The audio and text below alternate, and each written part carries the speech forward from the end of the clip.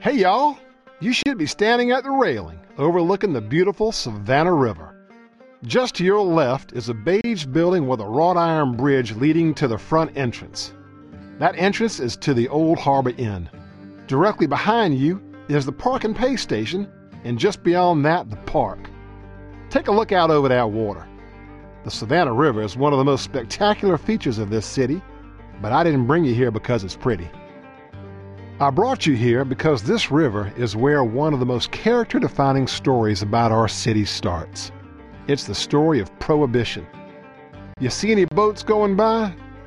This river is one of the busiest shipping routes in all of the USA.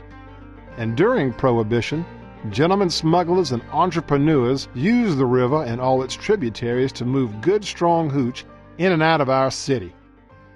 As you may know, Savannah has always had a reputation for booze in its blood, so we didn't take well to government coming in and telling us to go dry. Prohibition across the United States started in the 1920s, but you may not realize that the state of Georgia banned alcohol in 1907, a full 13 years earlier. The Dries, folks who wanted to get rid of booze, saw Georgia as a test case for prohibition across the nation. But as it turned out, Savannah used our head start to figure out how to resist prohibition at every turn. In fact, we got so good at keeping liquor flowing during the Georgia ban, other cities actually came to us to learn how to do it.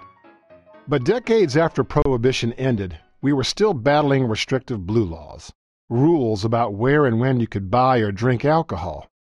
Because, like I said, we like our hooch. Starting in the 1950s, a whole new generation of bar owners took inspiration from the speakeasies and rum running of the 1920s and found ways to keep the drinks flowing during those restrictive times. Hi, my name is Kim Locovozzi, and my daddy was one of those bar owners. From the 1950s through the late 1970s, he ran a whole mess of bars, some more legal than others, right here in Savannah. Today, I'm going to tell you about Prohibition and our refusal to accept the last call. It's a story about resistance, cleverness, and the right of our personal freedoms. And like most tales, it goes down better with a drink. So let's get going. Okay, facing the river, turn around towards the park. Cross the road ahead of you carefully, watching for cars on the left. Keep walking through the park towards the street in front of you. See that stoplight ahead just a bit to the left? That's where we're headed. Even before the state banned alcohol in 1907, we had to fight for our right to imbibe. That fight dates all the way back to the very founding of the colony. When you get to the crosswalk ahead, hit the button and cross the street when the light changes. I'll meet you on the other side. All right, hang a left here and keep walking with the river across the street on your left. Georgia was founded right here in Savannah by James Oglethorpe in 1733. He wanted the colony to be a place where debtors, outsiders, and folks fleeing persecution could be free from the inequalities in Europe.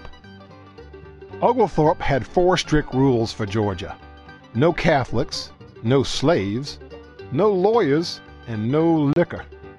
But a lot of the early colonists were sailors and hard-working folk, not exactly the types to embrace a no-liquor rule. Now, Oglethorpe may have been anti-booze, but his right-hand man, William Horton, sure wasn't. Dysentery was taking a nasty toll on the colony. Horton knew that beer, because of the brewing process, was much safer than the water the people were drinking. So in 1734, while Oglethorpe was on a trip back to England, Horton took matters into his own hands. There's a crosswalk up ahead at that lamppost. When you get there, hit the button and cross when it's safe. I'll meet you on the other side. Okay, hang a right and keep walking away from the river. With Oglethorpe away, Horton loosened the rules concerning booze. Oglethorpe was none too pleased with Horton when he got back and called for his resignation. But when he saw the drop in dysentery deaths, he realized the error of his ways. He eventually bequeathed Jekyll Island, a large island about 100 miles south of here, to Horton. Careful crossing this driveway here. And you know what Horton did? He founded the South's very first brewery right there on Jekyll Island. Imagine that. See the old building with the blue shutters? That's our first stop. Watch for cars on the left as you cross the driveway, and then stop in front of the old tree ahead on your right. We have now arrived at the oldest watering hole in all of Savannah. Welcome to the Pirate's House. The Pirate's House opened as an inn for sailors way back in 1753. And like most inns at the time, it had a tavern on the first floor where the sailors drank before they headed to a room upstairs to sleep it off. The part of the building closest to us is called the Herb House, and it's thought to be the oldest building left in Savannah. It dates back to 1734, the same year Oglethorpe relaxed his rules about alcohol. The Herb House was originally the home and office of the gardener in charge of Trustee's Garden, which was established to grow all sorts of medicinal herbs for the ailments of the colony. The garden took up the parking lot to your left in that grassy area beyond it. Of course, it wasn't long before the folks in Savannah preferred to solve their ailments with the kind of remedy served inside the tavern instead. From early on, Savannah was an important port city, and that meant that all sorts of seamen came through.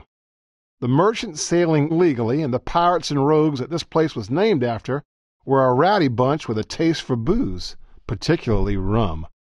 So in their honor, let's go get a dram of the good stuff.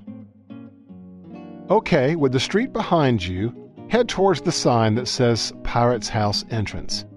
The sidewalk doesn't go all the way, so just keep an eye out for cars in the parking lot. Stop for a second when you get to the door and stand to the left out of the way. All right, in a moment, we're going to go inside to the bar. It'll be on your left when you enter just in front of the host stand. Order a drink. I suggest the Dark and Stormy, a classic rum cocktail with ginger beer. But when you order, ask for that drink to go. That's right, my friends. Here in Savannah, it's been legal to drink on the street since 1998. I'll tell you how that happened a little bit later. Now, after you've gotten your drink and settled your tab, ask if it's cool for you to take a look at the rum cellar. If it's not too busy, they'll be happy to direct you, and I'll tell you more about that when we meet back up. But for now, pause me, take out your headphones, and go get your Dark and Stormy to go. And when you're back outside, press play and we'll keep walking. All right, you got your drink? The Dark and Stormy is the perfect cocktail to honor the pirates and sailors who drank here before us. Now, with the door to the Pirate's House behind you, turn left and head back to the sidewalk. Hang a left here and walk with the Pirate's House on your left. As you walk, take a look down to the left at those openings between the building and the sidewalk. Those are windows down into the rum cellars. There's a lot of stories about those cellars and the tunnel that ran between the Pirate's House and the river. No one knows exactly when the tunnel was built, but most likely it was right after the tavern was opened. And from the mid-1700s to the 1800s, that tunnel had a couple of uses. The most infamous was to Shanghai sailors. See, the pirates who made Savannah their port of call always needed fresh crew. And if a sailor had too many in the tavern and passed out, the pirates would carry him, unconscious, through that tunnel and out to the river where boats would be waiting to pick him up.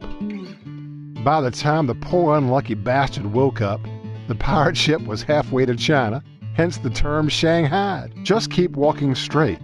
We're headed to that big intersection up ahead. These buildings on your left are some of the oldest in the city. Now another, and less nefarious use of the tunnel, was to smuggle rum into the city. See, when Oglethorpe tried to impose a booze ban, he accidentally created a black market. Colonists wanted their rum, and there were folks who were more than happy to get it for them at a price. These bootleggers sailed down to Cuba or further into the Caribbean to pick up barrels and brought them ashore onto the riverbanks. From there, they just rolled them through the secret tunnel straight into the rum cellar of the tavern. So you can imagine the rowdy crowd that attracted. In Treasure Island, Robert Louis Stevenson based the inn where the notorious Captain Flynn spent his last night on the Pirate's House itself. At the corner ahead, turn right and cross when it's safe. Keep an eye out for cars on your left and right. I'll meet you on the other side. Now that you're on the other side, keep walking straight. Those bike racks will be on your left, and we're going to pass the big building on our right all the way to the next corner. Now, you might think that once Oglethorpe loosened his rules, Savannah was one big, boozy free-for-all.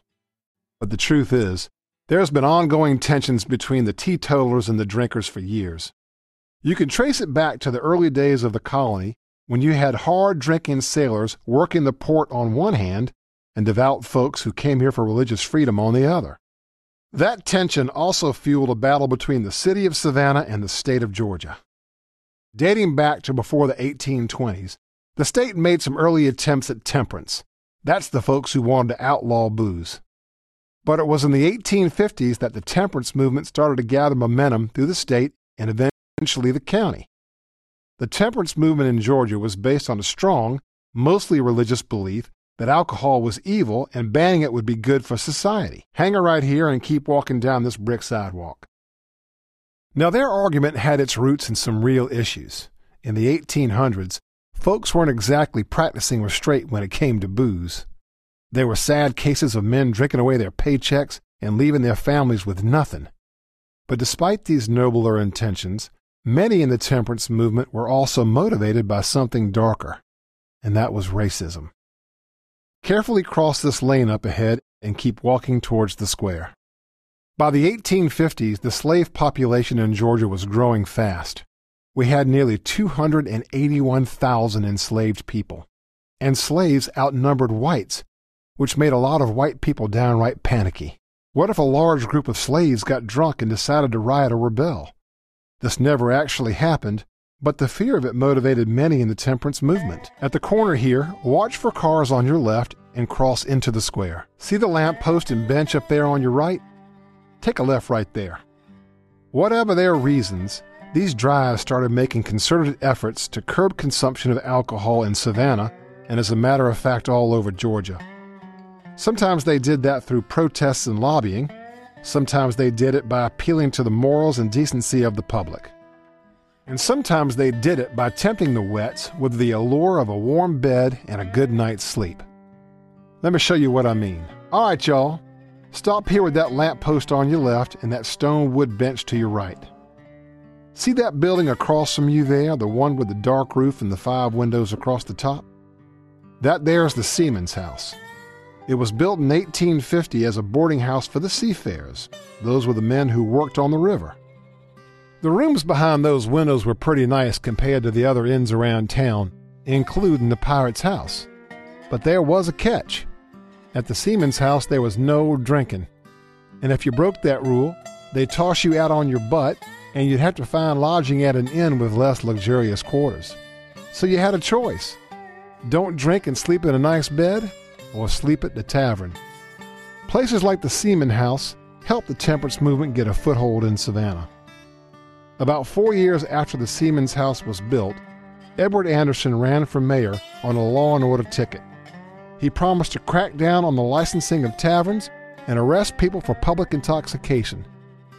Turns out there were enough people who were tired of the drunks, and Mayor Anderson won in a landslide. And he did everything he promised. Still got that drink in your hand? Hell, on Anderson's watch, you'd be thrown in jail right now for standing in this square and drinking it. But Anderson's reign didn't last because of the wets who fought him tooth and nail while he was in office. Now, the wets loved their liquor for sure, but there was something more at stake for them. They didn't want the government telling them what to do or how to live their lives. There is a long-running theme in Savannah. We embrace our personal liberties as much or more than we embrace a great bottle of rum. And opposition to Anderson was so strong that he didn't even run for re-election. It wasn't Savannah's last call yet. Okay, facing the Seaman's House, turn left and follow the path you're on towards the street. Of course, the Dries didn't give up after Anderson was ousted. They may have lost the battle, but they were still out to win the damn war. Cross straight out of the square, watching for cars to your right as you exit. All right, now that you're all across the street, just continue walking. Attempting to curb alcohol at the city level hadn't worked for long. So the Dries' next move would be to take their cause higher, and that was to the state capitol. Up ahead there, you'll see a small gravel road, what we Savannians call lanes. Stop there, but don't cross. This here is East Congress Lane. Look down at this dirt road. It's the same as it's been for the last 200 years. So let's travel back in time as we walk down it. Turn right and walk down the lane towards that blue carriage house on the right. Very few cars come down this way, but keep an eye out just in case. If you want to picture it, picture this. Horses tromping past you, kicking up the dust, the smell of manure in the air, maybe even a fight rolling out of that carriage house. It's April 1854. Mayor Anderson is still in office, busy cracking down on public drinking and closing down bars.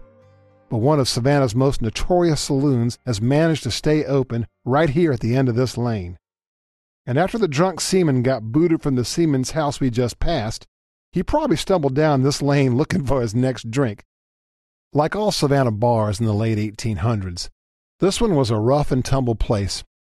But its story is less about the drinks that were served and more about who they served and how. Now y'all should be approaching the end of the lane. Stop on the red brick sidewalk to your left and face the white building with the red doors on the corner across from you. I know, it doesn't look like much now, but that right there was the bar I've been telling you about. It dates all the way back to 1841 when it was opened by a man named Stephen Timmons. Well, we don't know what Timmons called it, but we do know it stayed a pub all the way through the late 1960s. In Timmons' day, the real illegal stuff happened in that carriage house out back. You know, gambling, fighting, my kind of a place. See, this was a place where folks rebelled against laws they didn't feel were just, and that wasn't just about liquor and cards. About 100 years after Timmons opened this place, the bar had changed hands and was now called Tommy's Place. Take a look at the photo on your phone. That, folks, is Tommy's back around 1937. During the era of the Jim Crow South, it was still here and still rebelling. Take a look at the door to the right of the front entrance. Now look at your phone. There it is in 1937. That door was the colored entrance to Tommy's. Unfortunately, racism in the South didn't disappear after the Civil War. In fact, Southern states' resistance to emancipation ushered in some egregious laws, called Jim Crow laws, that not only encouraged but enforced racial segregation. And of course that included bars where people loosened up and socialized. So Tommy's was forced to have that separate colored entrance. But at Tommy's, this entrance was just a facade. Once patrons were inside the door, they all mingled together, both black and white. There was no separation, and no one here cared about the color of your skin, as long as you were drinking. That entrance was the bare minimum required so that the bar could stay open. Even after the laws requiring those separate entrances was repealed in the mid-1960s, African Americans were still barred from getting liquor licenses to open bars in their own communities. My daddy saw that injustice and decided to help these potential bar owners, even though it meant breaking the law. By that point, my dad had been running bars for about a decade, so he knew the ins and outs of the business and was happy to teach these new juke joint owners how to operate their own bar. Typically, he would lend them money to get the bar open, and he would put his own pool tables and jukeboxes in the bar. The revenue from the pool tables and the jukeboxes paid off the loan, and as soon as the loan was clear, Daddy would then split the revenue of the jukebox and the pool table with him, and that established the business. Finally, in the late 1960s, it became legal for African Americans to get a bar license and become a legitimate bar owner. Okay, let's get going. With Tommy's in front of you, cross the lane on the same side of the street you're on. Pass Tommy's and keep on walking. I think James Oglethorpe's legacy of fighting for equality here is a big part of what influenced folks like the owners of Tommy's and my dad. There's another lasting mark that Oglethorpe left on this city, and we're literally walking through it right now. All right, cross straight up here, watching for cars to your left, and keep on walking. Oglethorpe wasn't just the founder of Savannah. He also designed the city, laying it out in a series of what he called wards.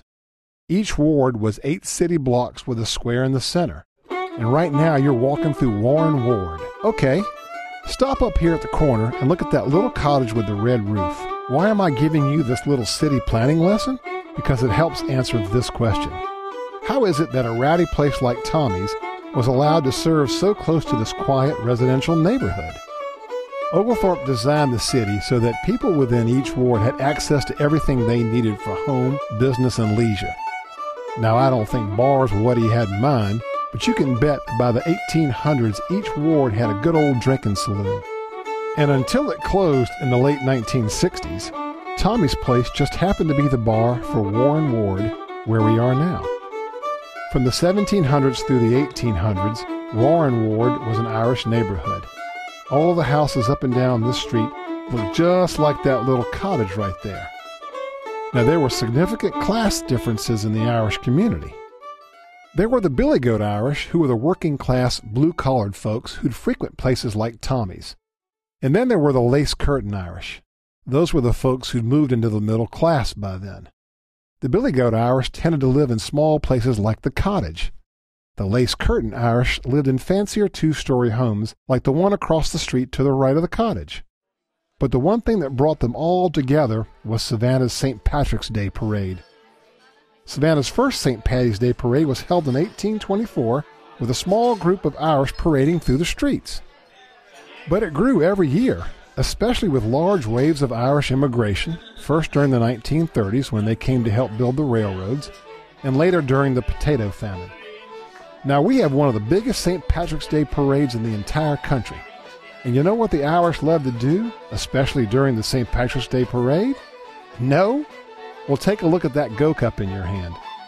Our St. Patrick's Day parade is responsible for you being able to walk around this town with a plastic cup in your hand, drinking a beverage of your choice. Since the beginning of the parade, people have been drinking all along this parade route. As the celebration grew, it became harder and harder to enforce the public liquor laws during the parade and festivities that led up to it. There were just too many people to enforce the blue laws. And finally, in the late 1990s, the city realized that letting people enjoy their drinks in the open benefited the city.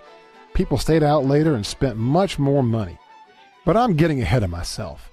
The dries in the late 1800s were gaining momentum for the prohibition of alcohol, and the wets were not about to let them win that fight.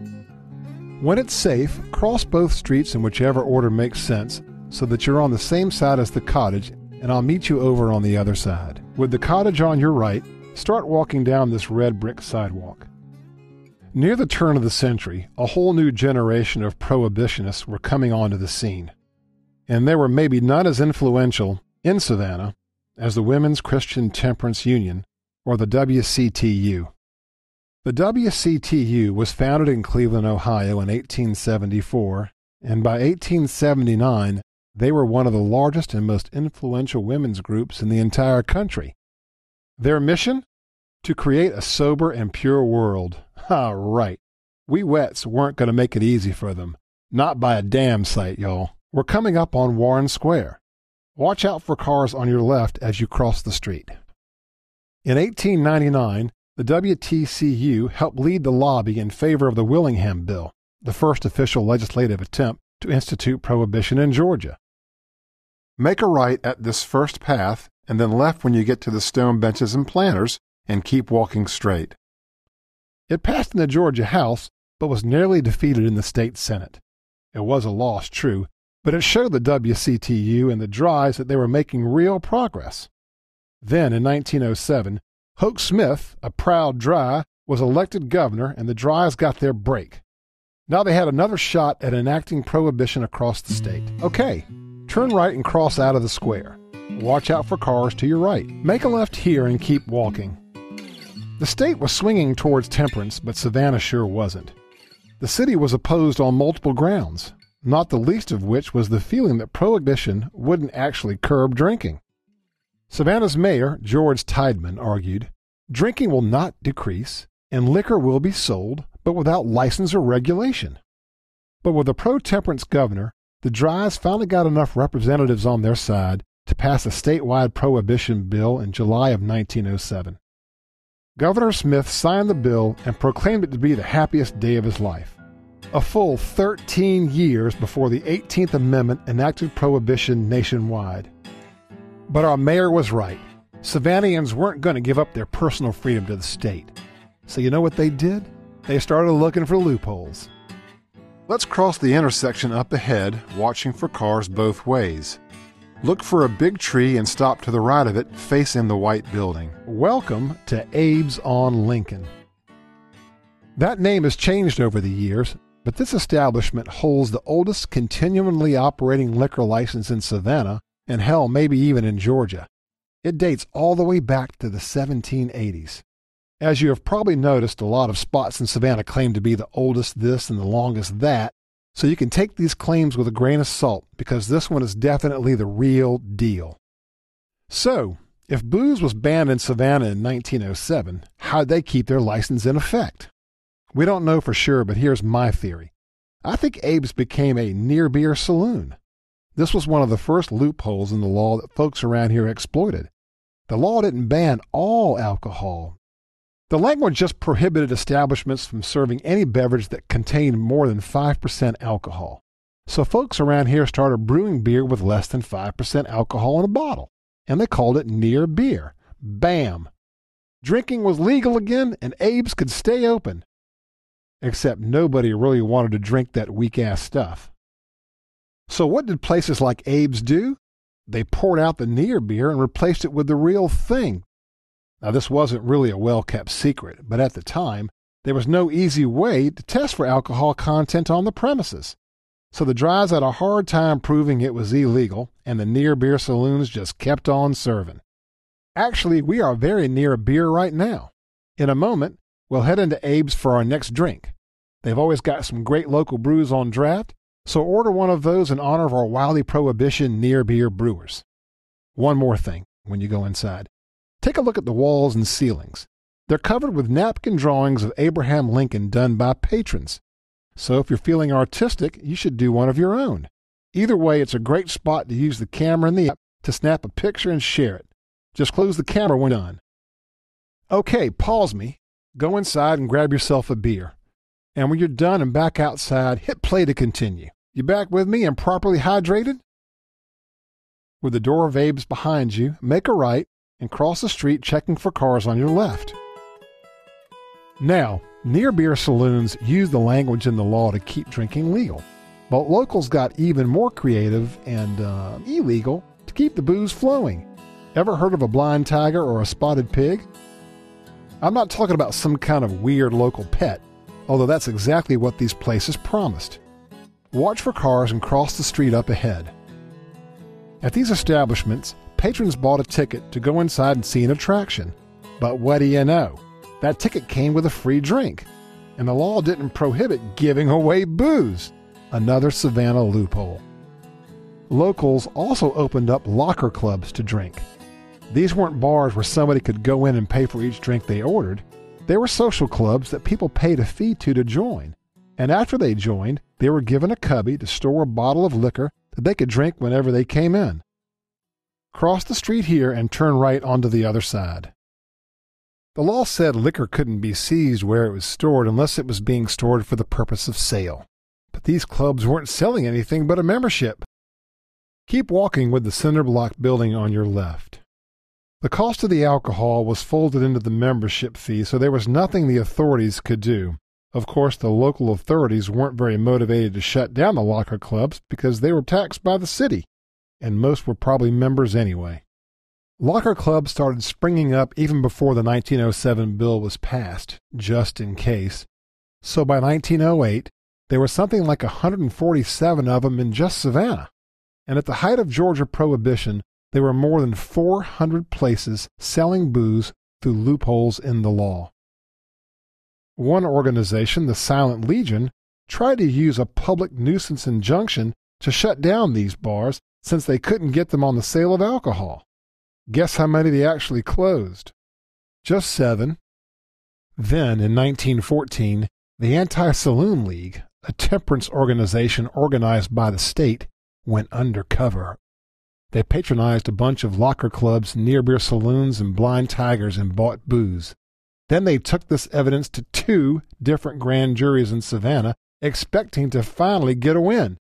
But the grand juries took no action because they were mostly made up of wets. Okay, stop at the corner and look to the right towards that square.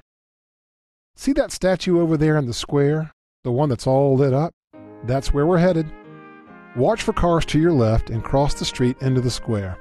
Go ahead, walk right up to that statue.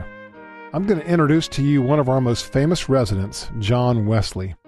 He's basically the patron saint of temperance here in Savannah because he's also the founder of Methodism. Yeah, the religion. And what was one of the main credos of Methodism? You guessed it, no booze. Now stop right there at the base of the statue. Okay, are you under old John Wesley's gaze? Wesley came to Savannah in 1736 at Oglethorpe's request. Oglethorpe wanted Wesley to spread his deep Protestant faith. Remember Oglethorpe's rule, no Catholics? Almost immediately upon arriving, Wesley went after liquor.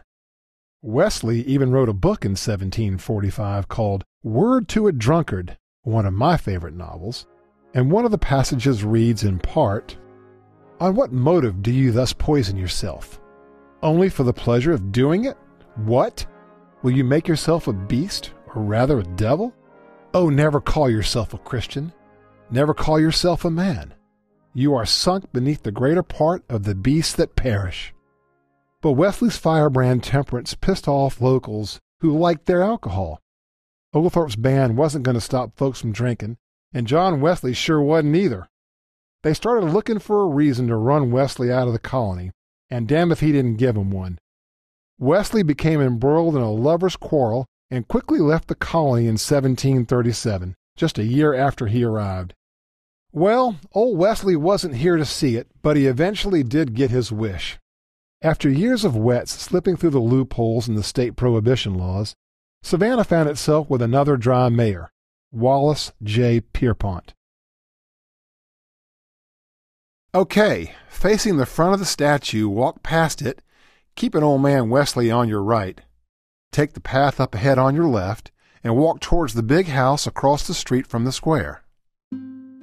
Pierpont didn't waste any time. He was elected in 1915 and quickly pushed through a bill to close all the loopholes that had kept liquor flowing in Savannah.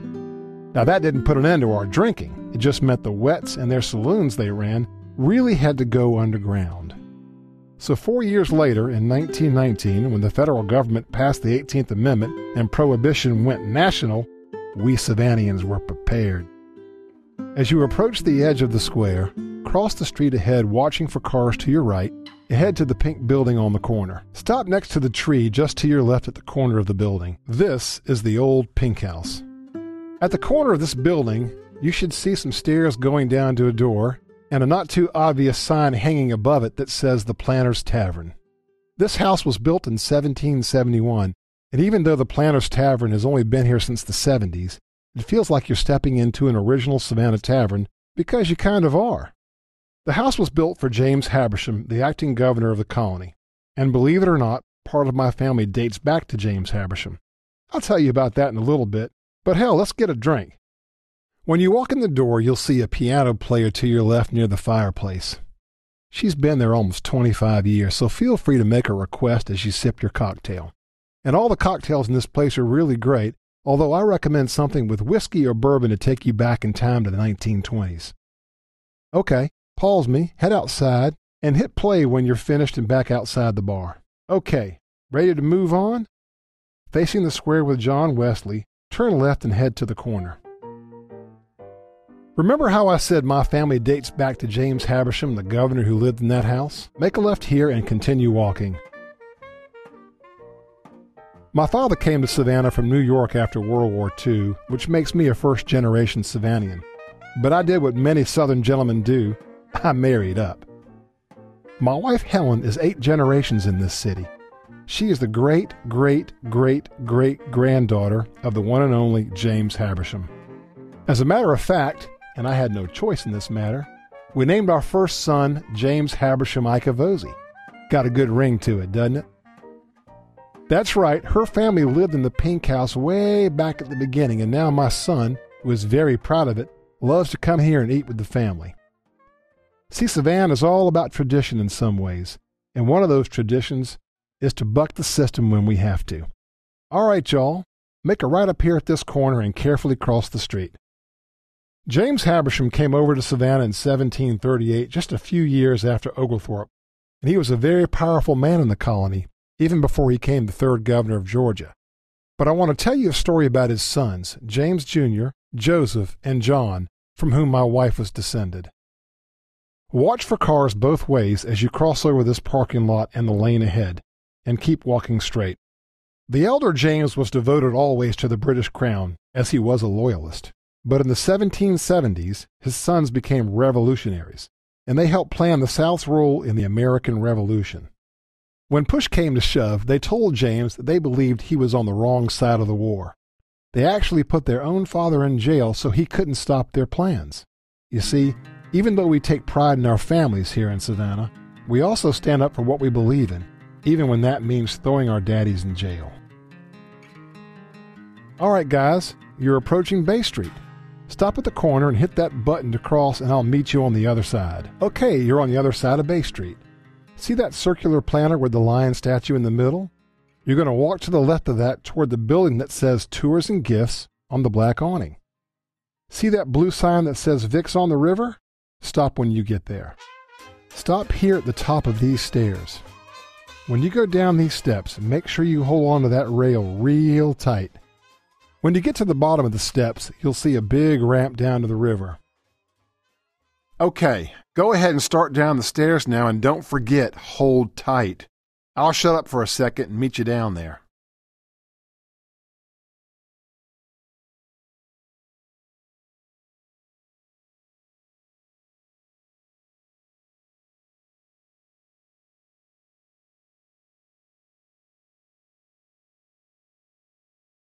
Okay, take that ramp towards the river until you see a little boat statue that says Tinkerbell in front of you. Stop on the sidewalk at the bottom before you cross. As you walk, take a look at the lights shimmering on that beautiful Savannah River out there. You see any steamboats? We're back at the beginning of our story, and this is where Savannah's bootlegging happened during the colonial days, and where we continued to rum run even after the Georgia ban right on through the 18th Amendment. When that federal prohibition was passed, you can bet the rest of the country started looking to us for some advice, and maybe even a taste of the hard stuff itself. See, after the 18th Amendment passed, the city elected a committed wet as mayor, and officials immediately started looking the other way, and Savannah became one of the most reliable sources for liquor in the nation. Okay, cross the street towards the Tinkerbell boat, watching for cars to your left. Turn left when you get to the other side and walk straight along the sidewalk. Take a look at that beautiful river. It's one of the main reasons that Savannah was central for smuggling alcohol. All up and down the Georgia coast, there are small islands, inlets, and coves, great places for bootleggers to hide out, prepare for runs, and transfer shipments into and out of the city onto larger boats. And Savannah's busy port was actually a great cover for this illegal activity because it was easy to blend in with the legal boats. Now take a look at the buildings along this street. Some of these historic buildings are well over 200 years old. They've been here since the days when this became one of the busiest ports in the country. You might see a lot of T-shirts and taffy now, but during Prohibition, most of these buildings were used as warehouses for goods like cotton and textiles, and behind the scenes, they were also used for rum running. Now look at those stones in the street. The larger ones you'll see up ahead at that ramp are ballast stones. They were used to balance the weight of the ships carrying cargo into this port as far back as the early 1700s. When the ships emptied the cargo, they dumped the stones, and the city reused them to make this street and the ramps. Now, you should see a massive building in front of you that actually crosses over the street. See the ramp just before it? Turn left and head up that ramp. Those big round stones under your feet up at the ramp? Those are ballast stones. We're going to follow this ramp up and around to the left. Of course, the alcohol still had to get moved around the city to and from the river. Trucks had to drive barrels across the river to South Carolina and way beyond. Hell, local legend has it that Savannah hooch made it all the way up to Chicago. All that booze coming and going through Savannah is what gave us our nickname, the Bottleneck of Georgia. Because alcohol came from all over Georgia through our small city and then spread out all over the rest of the country, that's what gave us our name, or vice versa. Now you should see some big empty brick vaults ahead to your right. Keep walking towards them. Just make sure to hug the right side of the cobblestone street. Savannah had a great reputation for distilling. During the federal prohibition, a lot of the illegal hooch being distilled in other states would literally blind or kill you, but not the stuff we were making. Let's stop just past this last vault. There may be cars parked alongside, so just find a spot where you can see the brick wall. See, we had a head start on moonshining starting in 1908, so by 1920, we'd more or less perfected that recipe. Take a good look at that wall. You should see something that looks like a bricked-over archway. According to local lore, there's a whole system of tunnels dating back to the late 1700s that were used to move all sorts of goods, both legal and illegal, between River Street and the businesses up top on Bay Street. This archway is thought to have been the entranceway to one of them. And like the tunnel back at the Pirate's House, this one would have been used for smuggling liquor in and out. Imagine those bootleggers rolling barrels of everyone's favorite spirits up the tunnels and into the basements of the speakeasies that were operating on the street just above. Of course, the authorities got wind of it. Jesse M. Mercer, a prohibition agent back in 1920, targeted Savannah for enforcement. He openly accused Mayor Stewart and the local police of allowing whiskey to be served in saloons while winking at it all. He wasn't exactly wrong. Turn and look up to your right. You see that big gray and white building with the gleaming gold dome on top? You guessed it, that's our city hall. So it's pretty unlikely that all that alcohol was being moved right underneath the nose of the government. Hell, I guarantee you that some of those boys in that hall were folks in the booze business themselves. It must have driven old Mercer nuts. Okay, facing the bricked-over tunnel, turn right and head back towards City Hall in the direction we came in. You'll see a set of steps to your left, just past those brick vaults. So in the end, Savannah was sort of providing a public service to all those other states, getting them good liquor and helping them figure out how to keep it all flowing. Head up these steps on your left. Meanwhile, all across the country, there were debates raging between the dries who pushed for prohibition and a whole country full of wets who were ready to see it all end. At the top of the steps, head up to that crosswalk over there to the right and just stop there for a second. Okay, now see that yellow building across the street with the green and yellow sign? That's Tondy's Tavern. And it's named after Peter Tondy, a Revolutionary War hero who organized resistance to the British in his very own pub. Imagine if we had been dry back then. I'll tell you more about him in a minute, but first, it's time to wet our whistle again. So let's cross the street and head over to Tondy's. Hit the button and cross when it's safe, and I'll meet you on the other side. Hang a left and stop just before the entrance to Tondy's by the parking meters. The Tondy's building dates back to 1853, right around the time when the dries were starting to make progress in Savannah. Long before it was a bar, it was a bank, and then during the Union occupation of Savannah, it was the headquarters of Union General John Geary. Okay, here we are at Tondy's. In a moment, I want you to put me on pause and head inside. When you enter, you'll see the bar on your left and some steps leading down on your right just next to the host stand. First things first, head over to the bar and get yourself another drink, whatever you feel like. Then, once you've got yourself a beer or a cocktail, I want you to head downstairs. If there's someone at the host stand, you just tell them you're with Detour and that Willie, the owner of Tondy's, said it was okay for you to take a look around some. And once you're downstairs, hit play again and I'll meet you down there. All right, when you're ready, hit pause and go on in.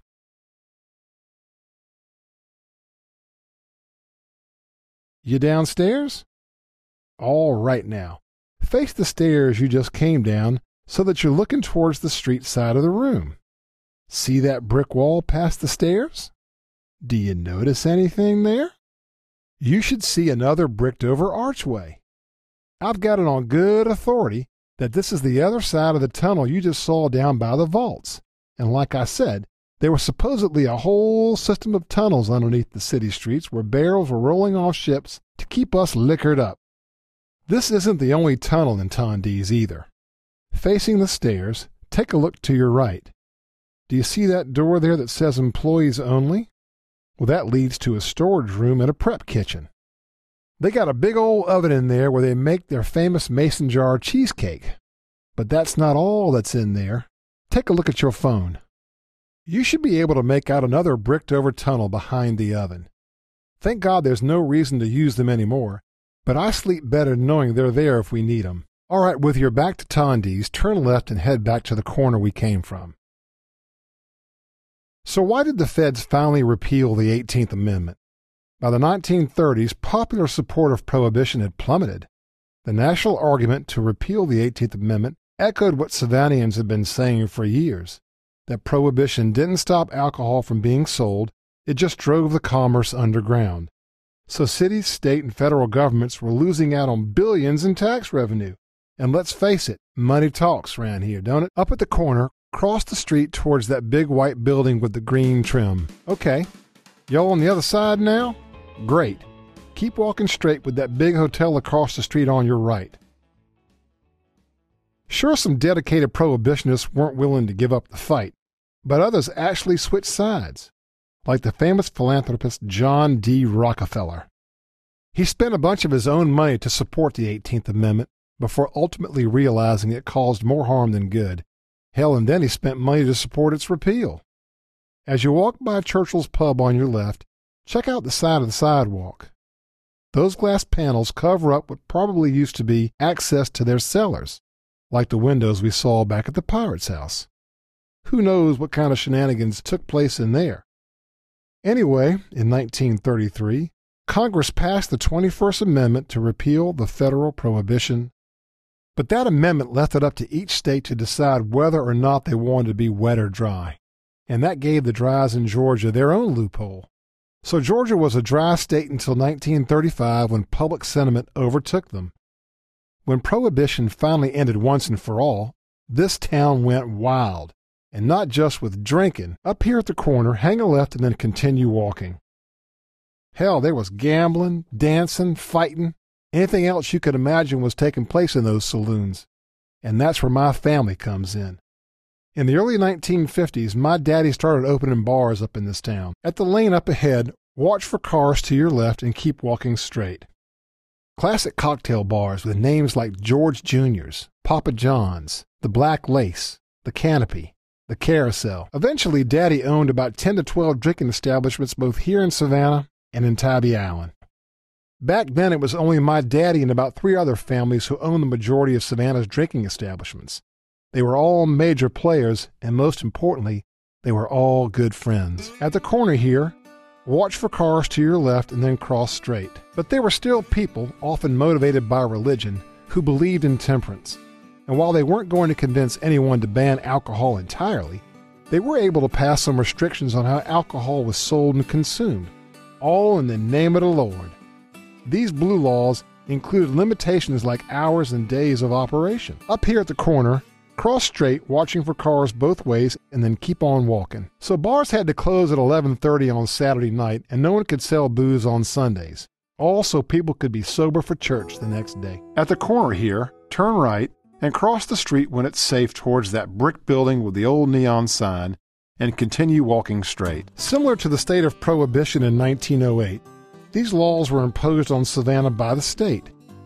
Once again, Savannahans found themselves being told what they could and couldn't do, and you guessed it, it didn't go over well, which is why the bar owners back then found ways again to skirt the laws. One of Daddy's establishments used to be right on this street, and even though it's not here anymore, I can show you one of the ways he kept the drinks coming. Up ahead on your right, you will see a building with 3 tall windows on the ground floor. Stop in front of it and look across the street. Now take a look at the building with the green awning and the big cedar doors. This place right here may look like your typical dance club of today, but it holds a special place in my heart because it used to be the Carousel, one of my daddy's bars that was open in the late 1960s through the early 1970s. But it was more than the Carousel, and that was the secret to how my daddy got around the blue laws. The first floor right here, that was the Carousel. A perfectly good drinking establishment, but one that, woefully, had to follow those damn blue law rules. Close at 11:30 on Saturday nights and stay closed all day Sunday. But this place also had another bar that stayed open past all hours, and it was in the basement. In fact, it was called the basement. Take a look to your left. That last big window over there? Well, that was the entrance to the basement. So, why was the basement allowed to stay open?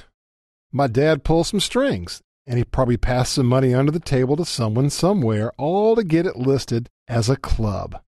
Actually, as a supper club. That's right, the basement was a members-only establishment. Don't get me wrong, it was a bar and it served plenty of liquor, but because he served some food that no one probably actually ate, and most importantly because you were technically paying for your membership and not for the booze, he was allowed to stay open and allow people to carouse until the wee hours, even on a Saturday. And the best part? You could drink at the carousel on a Saturday night until 11:28, buy a membership to the basement at 11:29, and be drinking again by 11:30. Does that remind you of anything? The basement was kind of like the locker clubs we talked about before that served the blind tigers during the Prohibition. My daddy found a loophole in the laws and used it to keep our city wet even when the blue laws tried to prevent it. All right, facing my daddy's old bar, turn left and head back the way we just came. Now, a lot of people, myself included, considered my daddy a local hero because he fought against the laws that restricted our right to drink. But just like before, there were folks in the 50s and 60s who didn't like what he was doing. It wouldn't be Savannah without a few dries left around to mess it up for us wets. But by this time, the dries had law enforcement really on their side. Hang a right at this corner and keep on walking. In those days, it wasn't prohibition agents. It was the FBI, or the feds as my daddy called them. The feds didn't take too kindly to the fact that only 4 families, including mine, were running all the bars in town. They actually called it a monopoly. To investigate, the feds sent a mole to Savannah to work in the bar business. Up here, watch for cars on the right side as you cross the street. This mole got himself hired at a couple of places in town. He poked around and he asked a bunch of questions. But not only do Savannians like their freedom to drink, we're also a very close-knit community. Most people wanted to protect my father and the other families from getting into trouble. So just like Agent Jesse Mercer back in the days of Prohibition, that mole fed left this town frustrated with no proof of anything. Okay, up here at the corner, stop and turn around to face the 3-story building with the brown awning. Remember Peter Tondy? Well, that plaque to the right of the door marks this as the very site of the original Tondy's Tavern. In the 1770s, this is where some of the most righteous rebels in Savannah met up to plan the revolution, including the Sons of Liberty. Hell, Tondy used to stand right there at the door and prevent anyone who wasn't a revolutionary from coming in. Savannah's history of booze and rebellion is encapsulated perfectly right here on the very spot which you stand. Okay, let's keep moving. With your back to the Tondy's Tavern plaque, cross this big street, Broughton, and head toward the off-white building with the tall windows.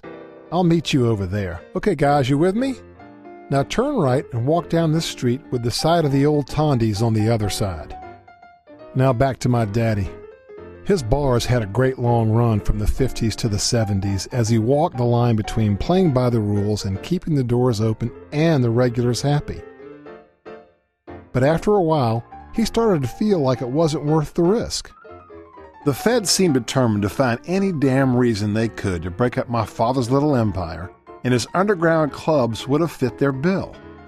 Rather than take the chance, Daddy decided to get out while he could, as did a lot of the other bar owners back then. The result was a lot fewer places where you could get a drink anytime you wanted, no matter what the damn laws said. But just because the bars themselves were playing by the rules didn't mean our rebellious streak and our commitment to our freedoms had wavered. First, we fought for, and in 1998 finally passed, an open container law that you've been taking advantage of all night. Like I said, that was mostly because the locals and tourists demanded it for the annual St. Patrick's Day parade. At the intersection up ahead, look both ways for cars, cross straight, and then hang a left. In 2011, the sale of alcohol on Sundays was finally legalized, but of course, there were still restrictions on it. We have to wait until 12:30 p.m. to buy hooch on Sundays. But we're fighting that like we always have. And now there's a movement to expand the open container law to all of downtown, not just the 10-block radius closest to River Street. Make a right down this lane here and keep walking. So the battles continue and probably always will. Otherwise, what would we do with ourselves? We're heading to our last stop, and it reminds me a lot of the type of places my daddy used to run and the type of places that were around during Prohibition. Keep going past all these electrical meters on your right. Up ahead you'll see a door with a sign above it that says Alley Cat. Stop on the sidewalk just to the left of the door. Savannah has always fought for our right to imbibe, and today that history is celebrated at places like this. Did y'all find it? Welcome y'all to the Alley Cat Lounge. The Alley Cat is literally an ode to Prohibition, including its basement atmosphere and its extensive cocktail list. They even print their incredibly extensive menu, seriously, they have over 100 different drinks, in the style of newspapers from back in the 1920s. Sadly, folks, this is where I'm going to have to leave you. But in a moment, you should head inside for that last call. If there's someone at the door, tell them you're with Detour, head downstairs, and imagine you're in one of those blind tigers from days gone by. Order a cocktail and raise a glass to all the wets that we talked about today. After all, this place might not be here without them. Last thing, tip your bartenders well. Good night, y'all.